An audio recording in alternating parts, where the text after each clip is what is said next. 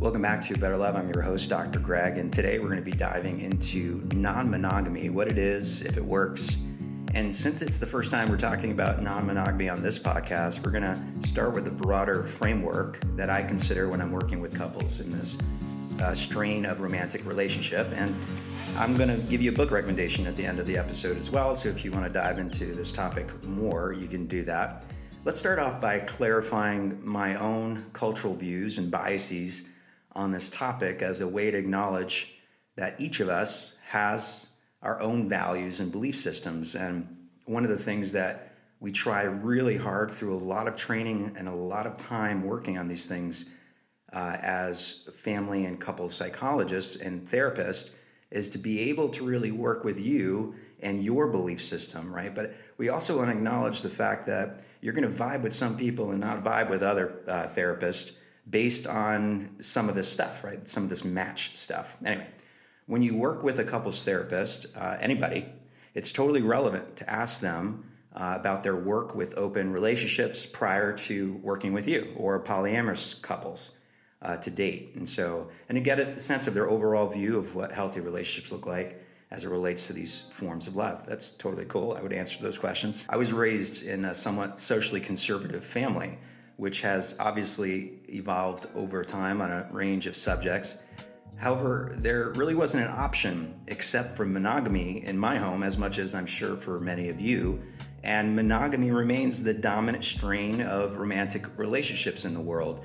Non-monogamous relationships account for only about 1% to 4% of romantic relationships. So my views on non-monogamy have evolved with my training and clinical experience, though admittedly my work with non-monogamous couples is slim. There are probably lots of reasons for this, by the way, including barriers to care that involve stigma and overall lack of funding of research of non-monogamous couples to build out our foundation of knowledge and training in the field, which would obviously trickle down to individual clinicians, though I've given some extra training and thought to this work because of my specialization. So anyway, here are 3 points I want to be clear about. So by the end of this episode, you're going to hear a few things. These 3 things are the things that I want you to remember. Number 1, there are in fact many healthy non-monogamous couples in the world, okay? It's a thing. It exists. Number 2, I believe it's productive to view our relationships as social constructions, agreements between 2 or more people that are chosen freely and without coercion. And number 3, I believe that core healthy relationship skills are equally necessary for all versions of romance, love, partnership, friendship, etc. Like there's core relationship skills regardless of what form of love that your romantic love that you're involved in, you're going to want to use. And by the way, we've talked a lot about some of these core skills, communication skills, asking for things gently, managing conflict, all this stuff that we've talked about here at A Better Love Project on this podcast and on TikTok and Instagram. So those core skills are essential regardless of how you're loving on somebody or how many people you're loving. I'd say for most of us, this is an important point as well here.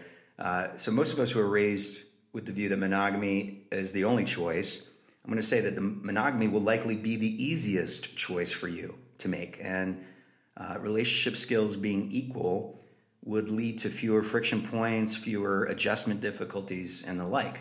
But the bottom line here is you can suck at relationships regardless of whether you're in a monogamous one or not.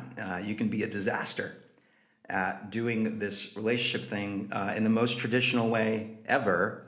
The rules might be different, but living with trust, commitment, persistent attention, emotional connection, good conflict management, they're all equally powerful in determining the health of your love and your well-being and your relationship satisfaction. If you're curious about learning more about the different forms of non-monogamy and digging deeper into this topic, there's some good reading out there for you to do. The first book I read on this topic was Patricia Johnson and Mark Michael's book, Designer Relationships, A Guide to Happy Monogamy, Positive Polyamory, and Optimistic Open Relationships. It's a good overview, I would say, an introduction to the topic. I'm sure there are many more. The gist from that book and actually some data that I've seen from 2020 suggests there's lots of people who are interested in non-monogamy. all right, especially with millennials. So this one study I'm looking at from 2020, 43% of millennials said their ideal relationship was non-monogamy, all right, which is about even to the ones that said that they preferred monogamy. But still, that's a very high percentage in my view. So definitely more research needs to be done in this area. We need just a larger data set to look at so we can understand trends and speak to this issue more clearly in general in our field. And we'll definitely get more into this. I'm sure there's plenty of you. I've seen it on TikTok and elsewhere that are interested in non-monogamy and talking more about it. So we'll get into the designing part of the process in a future podcast. Actually the conversations that you're going to want to have with your partner. Hopefully when you're dating, by the way, so that you're introducing yourself with the style of monogamy or non-monogamy that you're interested in. Between now and next week's podcast, I would encourage you to visit us on TikTok and Instagram at A Better Love Project. Click on the link in our bio. You'll see we have a couple of free offerings available right now, so you want to check those out. And until next week, love each other fiercely.